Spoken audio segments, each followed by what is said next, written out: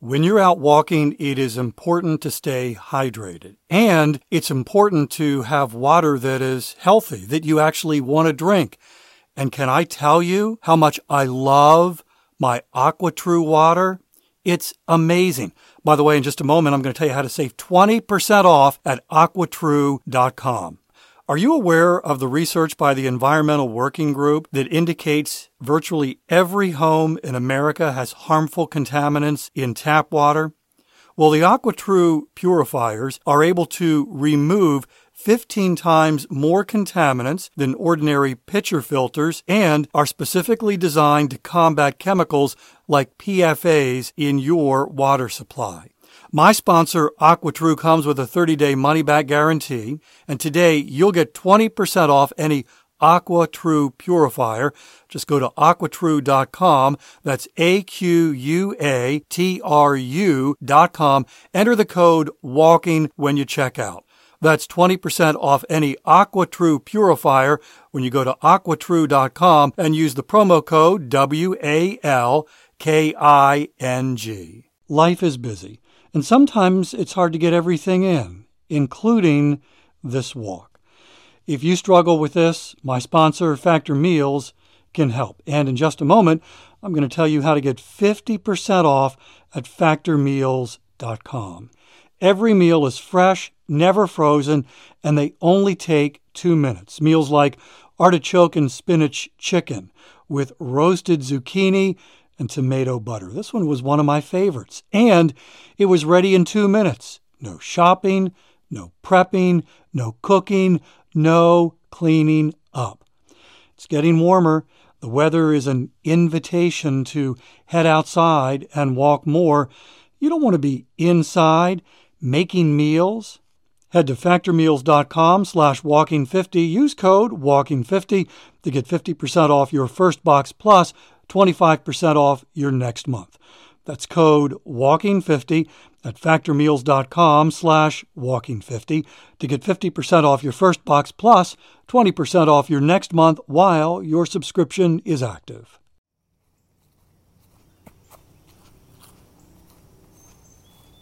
I don't know if you can hear it, but the birds are waking up. I am walking, I've got early daylight, but pre-sunrise, and so as the community wakes up, that community also includes the birds, and you can hear them, and it's a beautiful morning for a walk, and I hope where you are, where you're walking, it is a beautiful day as well.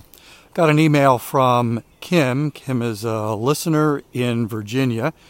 Kim has a dog, small dog, 20 pounds, named Colby, and recently Kim left her house to go for her walk, and she got maybe 3 houses away from hers, and Colby did what, dogs do, and Kim was in the process of cleaning that up, taking care of that, and then she heard a dog, not hers, but another dog, start barking, and she said this dog was barking hysterically, and because Kim has been charged by dogs while she's been out walking, she immediately turned around just in time to see it charging up the driveway, back up the driveway, one house behind her on the other side of the street.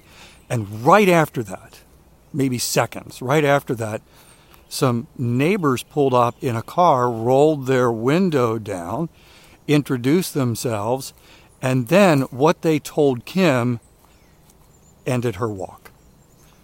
Welcome to Walking is Fitness. This is a podcast of action, providing a little extra motivation to help you keep that fitness promise you made to yourself. Hi, I'm Dave. Today's walk, 10-minute walk, is powered by the Shokz headphones. These are the headphones that I use while I'm walking to listen to music, podcasts. Every now and then I'll be talking on the phone, make a phone call, maybe sometimes even a work-related phone call, and I can do that while I'm wearing the Shokz headphones. They have a little microphone in the headset so that I can talk to someone else as I'm walking. The beautiful thing about the Shokz headphones, one of the beautiful things, they sound great, but they also use bone conduction technology, so the speakers actually sit in front of your ears, so your ears are open and you can hear what's going on around you. kind of like Kim, walking along. She hears the dog bark, and she immediately takes action. So it can become an issue of safety. And sometimes it's actually an issue of you're walking along and you can hear the birds waking up, singing, chirping, and it actually enhances your walk. Even as you're listening to a podcast, this podcast perhaps, the birds where you're walking could mix in with the birds where I'm walking, and you could have a whole symphony of birds. There's a link in the show notes. If you want to check out the Shokz headphones, you can tap that link and see the different models that Shokz offers you. Probably 10 years ago, I guess 10, maybe longer. No, probably 15 years ago. My son and I, Noah, went to Virginia, Charlottesville, Virginia, to see a U2 concert. This was when they were doing the 360 tour. And if you're a U2 fan, you know what I'm talking about. If you don't, it was a stadium tour, and this monster round stage sat in the middle of the stadium. And it was a great concert to listen to. It was also just a lot of fun to watch. We spent the night in Charlottesville because that was 3.5 hours away from where we lived. Got up early the next morning and drove home. And Charlottesville is located near Skyline Drive, which is this roadway through a mountain range that just is beautiful. It's stunning. This was the second time I've been on Skyline Drive. The first time, Ava and I, we were going down to Charlottesville, and the entire 60-mile drive was shrouded in fog. So my first experience with Skyline Drive was not very impressive. But when Noah and I got on Skyline Drive, no fog. It was a beautiful drive, and I think we had been in the car maybe 15, 20 minutes, and we noticed as we were moving along, and at least I did, and you're not going very fast. It's not like the freeway, because part of the appeal of Skyline Drive is the view. And what's the point of a view if you're just zipping along? So I noticed a bunch of cars stopped and pulled off to the side of the road. And I thought, I wonder, I bet.